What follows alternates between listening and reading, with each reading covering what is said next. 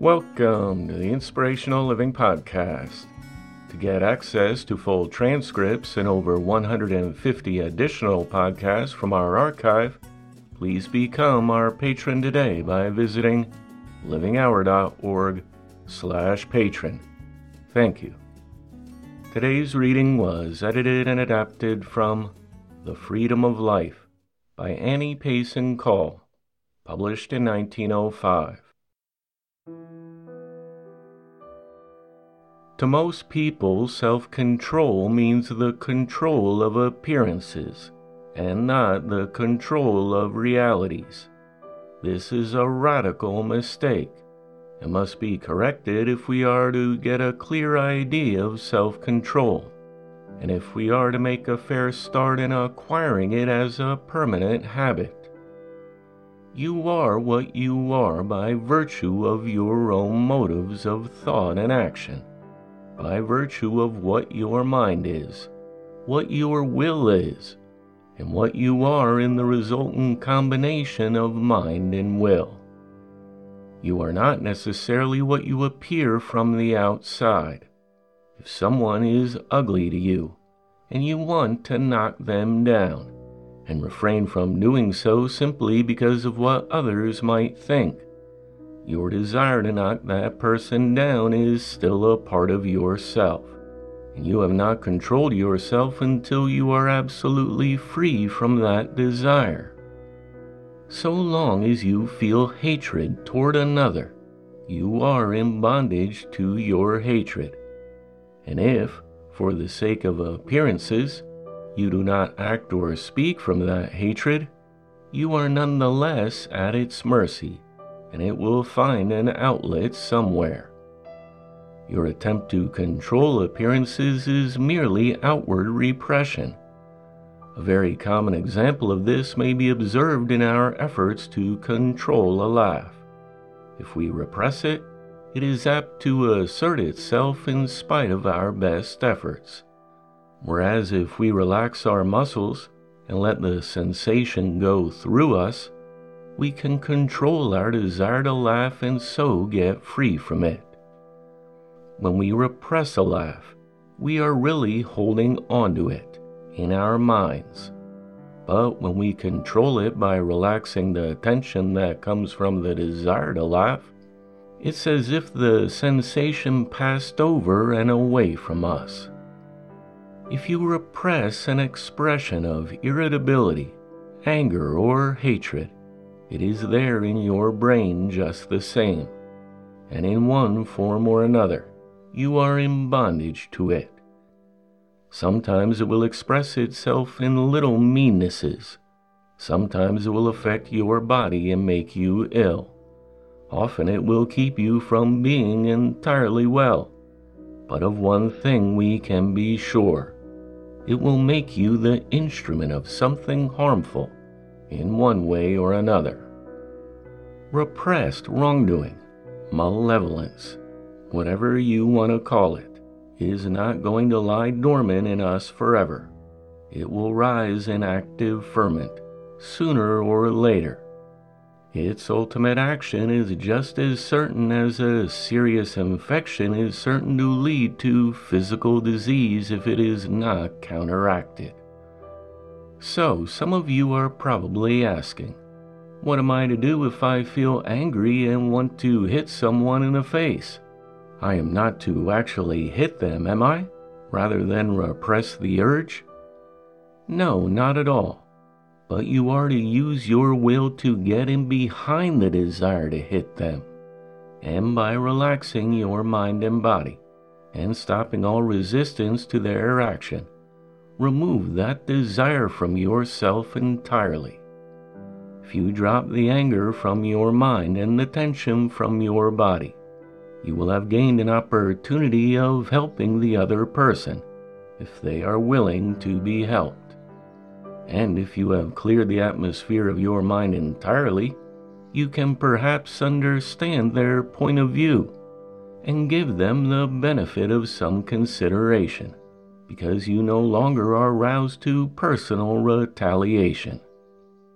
It is enlightening to recognize the fact that we are in bondage to any person to the extent that we permit ourselves to be roused to anger or resentment by their words or actions. When your brain is befogged with the fumes of anger and irritability, it can work neither clearly nor quietly, and when that is the case, it is impossible for you to serve yourself or others to your full ability. If another person has the power to rouse your anger or irritability, and you allow the anger or irritability to control you, you are of course subservient to your own bad state, and at the mercy of the person who has the power to excite those bad states, just in so far as such excitement confuses your brain. Everyone has in them certain inherited and personal tendencies which are obstacles to their freedom of mind and body, and your freedom is limited just so far as you allow those tendencies to control you. If you control them by external repression, they are then working havoc within you, no matter how thoroughly you may appear to be master of yourself. But if you acknowledge your bad tendencies fully, and willingly refuse to act, speak, or think from them, you are taking a straight path toward freedom of life and action. One great difficulty in the way of self-control is that we often do not want to get free from our anger. In such cases, we only want to. However, if we use the strength of will that is given to us to drop our resistance, in spite of our desire to be angry, we then begin working toward our freedom and real self-control. There is always a capacity for unselfish willpower, the will of the better self, behind the personal selfish will, ready and waiting for us to use. And it grows with use until finally it overrules the personal selfish will with a higher quality of power.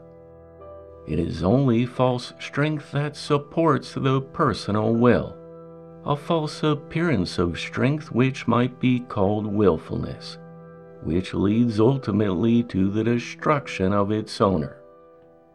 Any true observer of human nature can recognize the weakness of mere selfish willfulness in another person, and can keep entirely free from its trammels by refusing to meet it in a spirit of resentment or retaliation.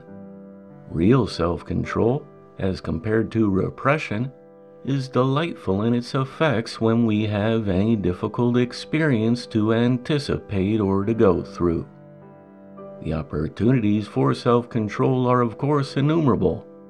Indeed, they constitute pretty much the whole of life. When we have won our freedom from resistance, we must use that freedom in action and put it directly to use. Sometimes it will result in a small action, sometimes in a great one. But whatever it is, it must be done. But if we drop the resistance and do not use the freedom gained thereby for active service, we shall simply react into further bondage from which it will be still more difficult to escape. Having dropped your antagonism to your most bitter enemy, you must do something to serve them if you can. If you find that it is impossible to serve them, you can at least be of service to someone else. And this action, if carried out in the true spirit of unselfish service, will go far toward the permanent establishment of your freedom and happiness. If a circumstance which is atrociously wrong in itself makes you indignant, the first thing to do is to drop the resistance of your indignation, and then do whatever may be within your power to prevent the continuance of such wrong. Many people weaken their powers of service by their own indignation, when, if they would cease their excited resistance, they would see clearly how to remedy the wrong that arouses their antagonism. It is our selfish motives that corrupt us to repression, which is in truth counterfeit, and for the sake of appearances alone. We must become introspective. We must see these motives, recognize and turn away from them, in order to control ourselves and set ourselves in the line with what is right. We cannot possibly see our motives unless we look within for them. And if we look into ourselves for the sake of freedom, for the sake of our greater power for service, for the sake of true self-control, what can lead us better to the healthy habit of looking out from ourselves into the lives and interests of others? The farther we work from motives that are truly unselfish, the sooner we shall get out of our own shadows, and the wider our horizon will be. And the wider our horizon, the greater our power for useful service. There must of course be a certain period of self-consciousness in the process of finding true self-control, but it is for the sake of an end which brings us more and more fully into a state of happy, quiet spontaneity. If we work carefully for true self-control, we will welcome unexpected searchlights from other minds. If a searchlight brings into prominence a bit of irritation, so much the better, for how could we free ourselves from it without knowing that it was there in the first place? And as soon as we discover it, we can then control it and cast it off. A healthy introspection is merely the use of our own searchlight for the sake of personal growth. And circumstances often will turn it full upon us, greatly to our advantage, if we do not wince but act upon the knowledge that it brings. A wholesome and true introspective habit can indeed bring us every day a better sense of proportion and a clearer outlook.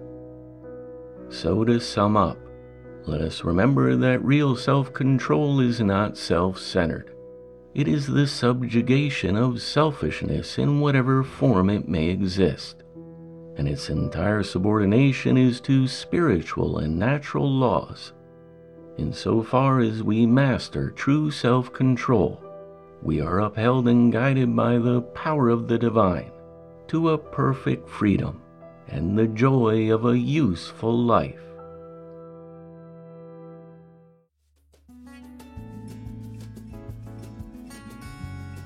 The Inspirational Living Podcast is a production of The Living Hour. Get the best of our podcast in heirloom hardcover or digital ebook by visiting inspirationallifelessons.com. Thanks for listening. I look forward to talking with you next time.